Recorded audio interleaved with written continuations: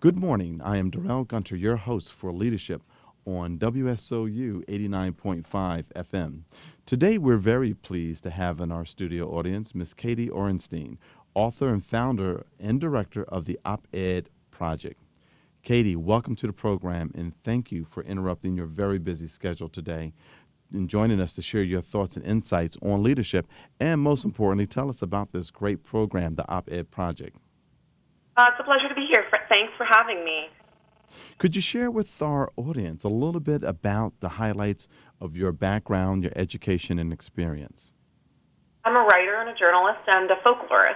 I studied folklore, and then I traveled to Haiti right out of college and began writing as a journalist. I spend a lot of time writing about the intersection of media and mythology, or in another way of putting it, what is true and what's fiction. And I'm very interested in that intersection because I think that what we think of as true and not true has a lot to do with who tells the story. Wow. I've never heard media and mythology mixed like that. And in regards to your travels to Haiti, what did you seek to find in Haiti when you went there right after your education? I went there to study folklore, but a coup broke out while I was down there. And so instead I began writing about the politics, and especially I wrote about the media coverage. There was a lot of complaints at the time on the part of Haitians, especially Haitians living abroad, that major American media were not covering Haiti, that they were covering Haiti from a very American perspective and a very State Department perspective. And in fact, they were right. If you, one of the things that early article that I did was just to look back and count the sources for the stories in major media, especially the New York Times. And it turned out that they were right. A vast majority of sources were from U.S. diplomats or foreign diplomats, or from Haitians living abroad and working with foreign organizations. And how long did you stay in Haiti during this period of your life? Well, about 3 years over different periods of time, so broken up over a little bit of time. Considering the recent unfortunate developments, have you been back to Haiti to do any coverage there? Daryl, this was quite some time ago. I haven't been back in several years, and I don't really cover Haiti at all anymore. Mm-hmm. Okay. Well, let's talk about the OpEd Project. What is it all about? The OpEd Project is an initiative to radically enrich public knowledge by increasing the range of voices that we hear from, especially women's voices. And the reason it's founded is because no matter where you get your ideas about the world, whether you get them online or on television or in print or on the radio or from your friends, you are almost certainly getting a very warped perspective, because the vast majority of voices that we hear from and the opinions that are replicated and amplified in our media and in our culture come from a very, very narrow range of people, almost overwhelmingly Western, privileged, white, and male. And in fact, if you look across various media outlets and various outlets of thought leadership, it runs about 80 to 85% male. Whether you look at opinion forums online or op-ed pages in traditional media, whether you look at pundits on television talk shows on Sunday morning, whether you look at Congress, which is 83% male. That means we're getting a very narrow range of perspectives, an incredibly narrow tunnel vision, which is actually very dangerous. Do you have any statistics in regards to? I mean, obviously, you're absolutely spot on in regards to your thoughts about the numbers. But have you done any hard statistical look at and when you look at a New York Times op-ed, how many comments are from men or how many comments are from women over like a 12-month I want to period? just make a distinction between commentary or editorials or opinion pieces or op-eds, whatever you want to call them, and comments, which that is usually, some people may think that those are the reader comments posted online below a piece, which are also overwhelmingly male, by the way, but, depending on the outlet. Mm-hmm. But you can see on our website, www.theopedproject.org, that we track the ratio on a weekly basis. So last week, the New York Times was running around, I think, 81, 82% male. And we vary the outlets that we track, but currently over this 3-month period, we're tracking Slate, I think Salon, the Daily Beast, Huffington Post, the New York Times, the Washington Post, I think the Wall Street Journal is also in this tracking. And we're also tracking 3 college newspapers, Yale, Princeton, and Columbia. Very nice, very nice. And what is the mission of the OpEd Project? The mission is to enrich public debate by increasing the range of voices we hear from, especially women, in the public sphere. Mm-hmm. And what motivated you to organize or to form this organization? I think, there's a deep motivation and then also a more immediate motivation. Mm-hmm. The deep motivation, I think, as a member of a group of people who is not, overwhelmingly represented or well represented, and I guess you could appreciate this as well, I feel that the world that I live in doesn't reflect my viewpoints Mm-hmm. as much as it could. Not my personal viewpoints, but the kind of viewpoints that people like me might have, women in my case. And I think that's not just a problem for us. I think that's a problem for everyone. It means that half the brain power out there is not being tapped. And if you think, as I think, that half the best minds and ideas in the world come from women, well, that's a tremendous loss to society. And there was a more immediate reason for the project as well. About 5 years ago, a big debate broke out about why there are so few women and so few voices in general in thought leadership. Larry Summers, who has been the president of Harvard, gave a very controversial speech in which he wondered why there were so few women in higher math and science, and could it be a question of biological aptitude. And then a prominent syndicated columnist named Susan Estrich accused the Los Angeles Times of sexism because they ran, I think, around 90% of their op-ed page was skewing male at the time. And those two things sparked big debates nationwide, and some people weighed in. Maureen Dowd at the New York Times weighed in and said, no, it's the way we're socialized. Women are afraid of being attacked. And so it sort of went around in circles.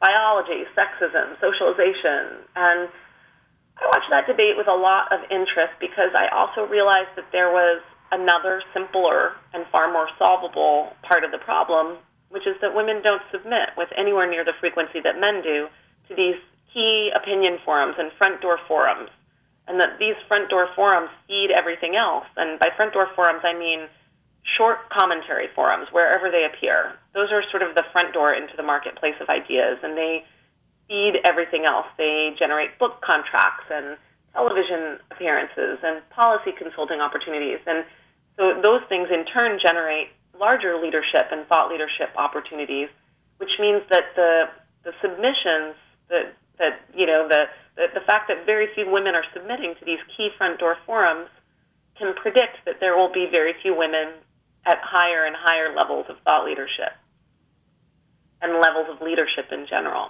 And I thought, why don't we just increase the numbers? Why don't we increase the numbers of women submitting, and for that matter, all underrepresented voices? I mean, it might be sexism, it might be biology, it might be socialization, it might be, any of those things, but how would we know if we weren't submitting? So let's start by increasing the number of people in the pipeline submitting.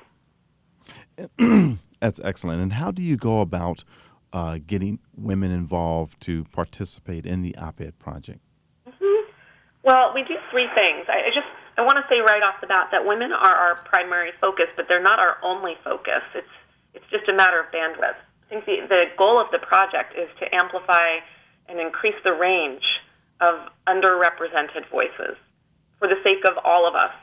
So it's not just for or about women, but they are our near-term focus. Mm-hmm. The way we do it, we do 3 things. The first thing we do is we make the mechanisms of public discourse transparent. How does it work? How might you get on an op-ed page? How might it happen that you might get on TV? How does it work? What do you need to know to be taken seriously? And the second thing we do is we don't wait for people to come to us. Instead, we go out and proactively find women experts in all fields who have great ideas, and we train them. Nothing heavy duty, but how can you make your ideas fit this format so that they can be advanced in the public sphere. And we do that by working primarily with top universities and think tanks and nonprofits and community organizations. We just finished working with a group of companies out in Silicon Valley, Google, Yahoo, Facebook, SAP, others. We also run public programs in 6 cities, so anyone can actually come and join us in those cities. They're New York, D.C., San Francisco, L.A., Chicago, and Boston. And then the third thing that we do is once people have come through our program, we connect them whenever they have a solid draft of an op-ed or any idea that they're advancing in the form of an op-ed, because we define it really expansively. We connect them with people who already have access. So we run a national micro-mentoring program with high-level media mentors. We call them mentor editors. There are now 75 of them nationwide. There are, in that group, 17 Pulitzer Prizes. They have high-level positions as editors and columnists and major awards. These are super high-level people who really care about the quality and diversity of our national conversation, and for that reason, they volunteer every month to mentor one woman who's come through the program. That is excellent. And in our second program, we're going to talk more about that and have a special guest there. So I'm looking forward to learning more about the Mentor Editor program. And this program that you have, as you say, you have 3 particular goals, 3 particular things that you do. You make the public discourse transparent. You find the women experts and you provide them with some training, and then, of course, you connect them with the outlets, which is an awesome thing. Right, not with the outlets per se. We do actually make all that information transparent, but we connect them with media mentors, so high-level people who will give them feedback on their work, talk to them about how it works. So that's a little bit different. We don't pitch. We're not a PR agency in any way. Right. And with media gatekeepers, but it's for mentoring, not selling. Thank you for that correction. And over the course of 2010, what gains have you seen that the OpEd Project has achieved in amplifying the voices about the various different topics that we debate on a daily basis? Thank you for asking that. Such a great question. Well, we track a number of different things. One thing that we track are the number of participants in our community and how they do in terms of publications. We now have major publications happening almost every day. Today and yesterday we had someone in USA Today, the homepage of the Huffington Post. We have something coming out in the New York Times. We had something in the Washington Post on Sunday. So we have major publications happening in major outlets every single day. We track those, and then anecdotally we track the extended impact of those. So, for example, we have one alum who her first op-ed landed her in a contest in the Washington Post to have a column, and she beat out 4,800 aspiring columnists, and she was the runner-up in that contest. And as a result, received a lot of visibility, was invited to be in a prominent debate with Ayaan Hirsi Ali about Islam, and then was invited to be on CNN. So there's sort of, we regard these forums as a gateway, and we anecdotally track not just the publications and the self-reported successes, but also what are the results, what is the extended impact of those successes. The other thing that we track is how media outlets are doing. And we obviously can't claim full responsibility for this, but media outlets are doing a little bit better this year than they were 2 years ago, at least by our trackings.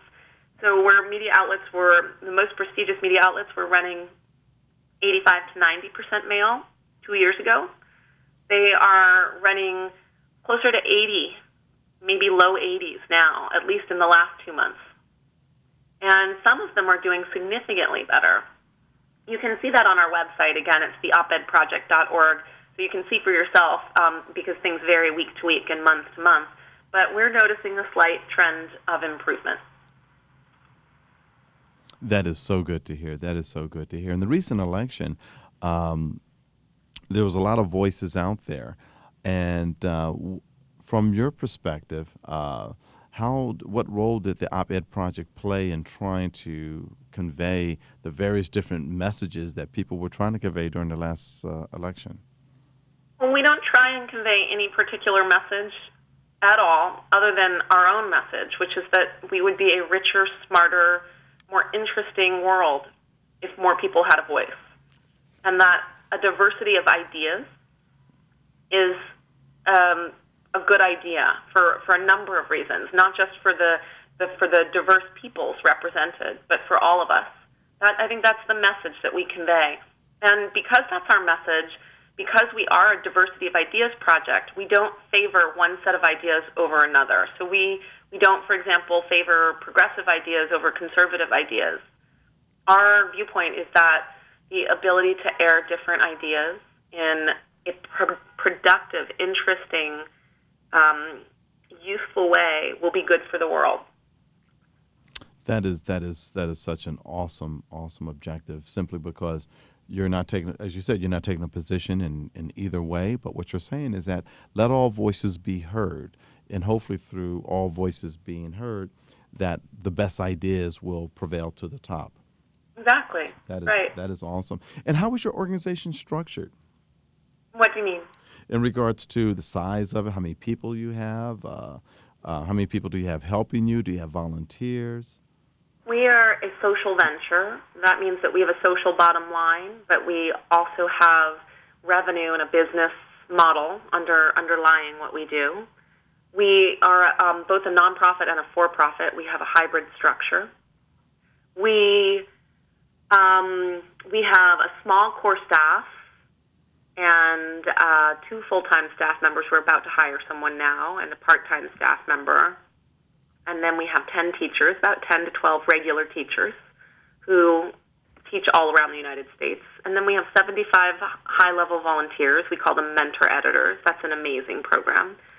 And then we work primarily, we leverage partnerships with universities and think tanks and nonprofits. And so that's where we are right now. We're looking to grow.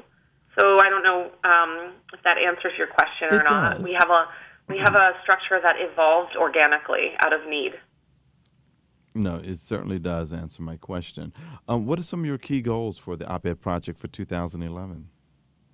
We're looking to launch longer-term partnerships with universities and think tanks, and also with corporations, so that we can have a longer tail of results, or maybe even not call it a tail. Maybe that we can create a continuing change in the way that underrepresented voices see themselves, and an increase in their participation in the public sphere, in the marketplace of ideas. So we're looking for longer-term relationships. We're piloting new programs with universities. They're not classes. Instead, we're looking to create cohorts over the course of a year, a group of people who will convene quarterly that we will be able to follow and support over the course of a year, so that instead of just coming in and working with them and giving them an idea, we can actually help them change the way they think about themselves and their ideas in relationship to other people. And if we can do that, we'd like to expand that nationally to have a big social change through that model. So that's one goal. We're looking to pilot long-term partnerships. Another goal, which is a little bit further along the line, but we are looking to increase the number of women participating in key opinion forums to a tipping point. So we're looking for that number to go from 15%, which is where it was when we started, to 30%, which is where a lot of research suggests the tipping point happens. Mm-hmm. So we're gradually inching up towards that. And is there, I guess you do have a plan of action as to how you're going to march towards that goal. Is there anything that you can share with us in regards to how women or other voices can get involved to help achieve that objective? Absolutely. We have a numbers-based solution. You know, as I was saying before, there's been a long and somewhat fruitless conversation about why we're underrepresented. Sexism, biology, socialization, what is it? And our answer is sort of, who cares? Let's just increase the numbers. And if you look at the numbers, so we have a very numbers-driven solution. The idea we have is perhaps it's a pattern that keeps repeating itself because it's a pattern. And what would it take to change the pattern? What would the numbers have to look like? And if you look at key opinion forums and you look at the submission ratios as they currently are, it would take roughly, in a sort of educated guess way, it would take roughly 15,000 additional women submitting every year to key opinion forums, certain key opinion forums that we track. So that's a big number, but it's not an undoable number. We have about 4,000 alumni right now. So we know that that's an attainable number. It's just we also know that we couldn't do it on our own. We know we couldn't do it on our own as a small staff. We couldn't do it on our own as a larger but still small pool of media mentors. But we think we could do that through the women that we work with. And so the way that we are approaching that goal is we work with the idea of an outcome in mind, not just a service. Every training that we do and every program that we run is done with the idea of an outcome. And specifically, we want to see measurable, visible signs of thought leadership coming from the women who come through our programs, whether they are in a traditional op-ed online or in print, or whether they appear in some other media. And we track those, and that's what we're looking to do. We're looking to increase those numbers, the numbers of women submitting and the numbers of women publishing to a tipping point. Considering all of the new social media tools, I'm sure you're working on your ideas towards Twitter, Facebook, LinkedIn, all of those discussion groups and blogs. How does that fit in with your overall perspective in regards to raising the level of voices in the media? I think there's a lot of mystique around these different social media platforms. And the truth is that they're all just tools for communicating. That's it. Nothing more. We are platform agnostic, meaning we don't care what tools you use. What we care about is, are you able to make a bold, fair, persuasive argument for the ideas and causes that you believe in? Are you able to use your expertise and your knowledge in a way that will benefit the world? How do you do that?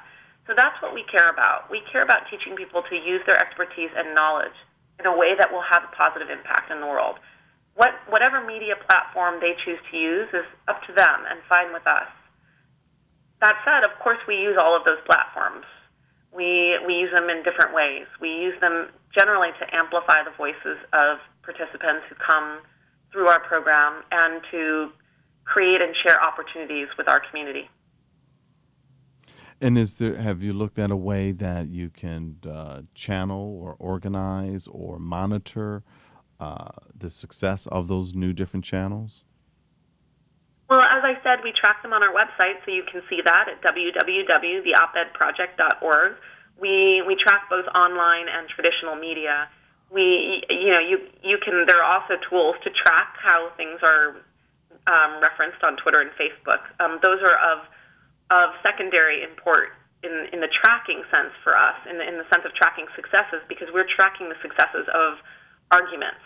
So how many arguments are published? And let's talk about leadership for a second. When did you first realize your aspiration to be a leader? And you are a leader, Katie. Oh, thank you for saying so. I don't know. I don't really think about it that much. I just sort of have always looked at what was in front of me and what I thought was needed, and I think I've always thought the one arena that I have thought that by accident of birth and whatever skills or talents were given to me, I feel like one arena that I've been able to be useful in and also interested in is voice. Who gets heard? Who doesn't get heard? And how does that affect the outcomes in the world? Yeah, now, for the benefit of my audience, Katie is very humble. She refuses to tell you that she has lectured at Harvard and appeared on ABC TV World News, Good Morning America, MSNBC, CNN, NPR, and All Things Considered. She is a graduate of Harvard and Columbia universities, and she's the author of Little Red Riding Hood Uncloaked, Sex, Morality, and the Evolution of a Fairy Tale. And I'm going to tease my audience because we're going to talk about that book in our next segment. But Katie is quite renowned in her efforts of getting these voices to be heard. Katie, what do you have coming up next year in regards to appearances? Are you speaking at any particular universities that you'd like to share with our audience that they can come see you live in person? They're posted on our website. We do so many events that it would be hard to list right now. And some of them are sessions that are open to the public, and some of them are speeches. The sessions that are open to the public, for those of your listeners who are in New York, we have a session on February 2nd and 3rd, I believe. Mm-hmm.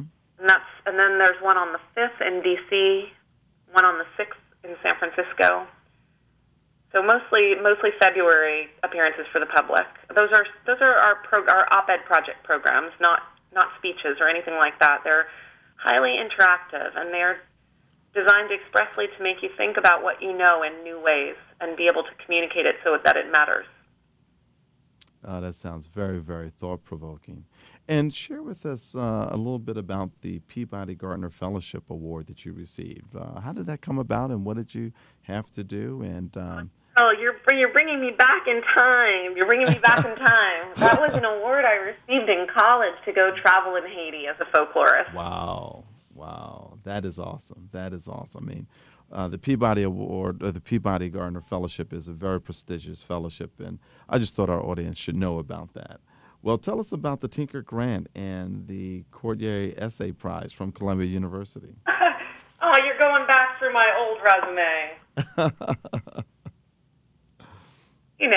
There are things that revolved around the work that I did. Well, I think it's important for our young women who are listening, because you have established for yourself a track record of leadership starting.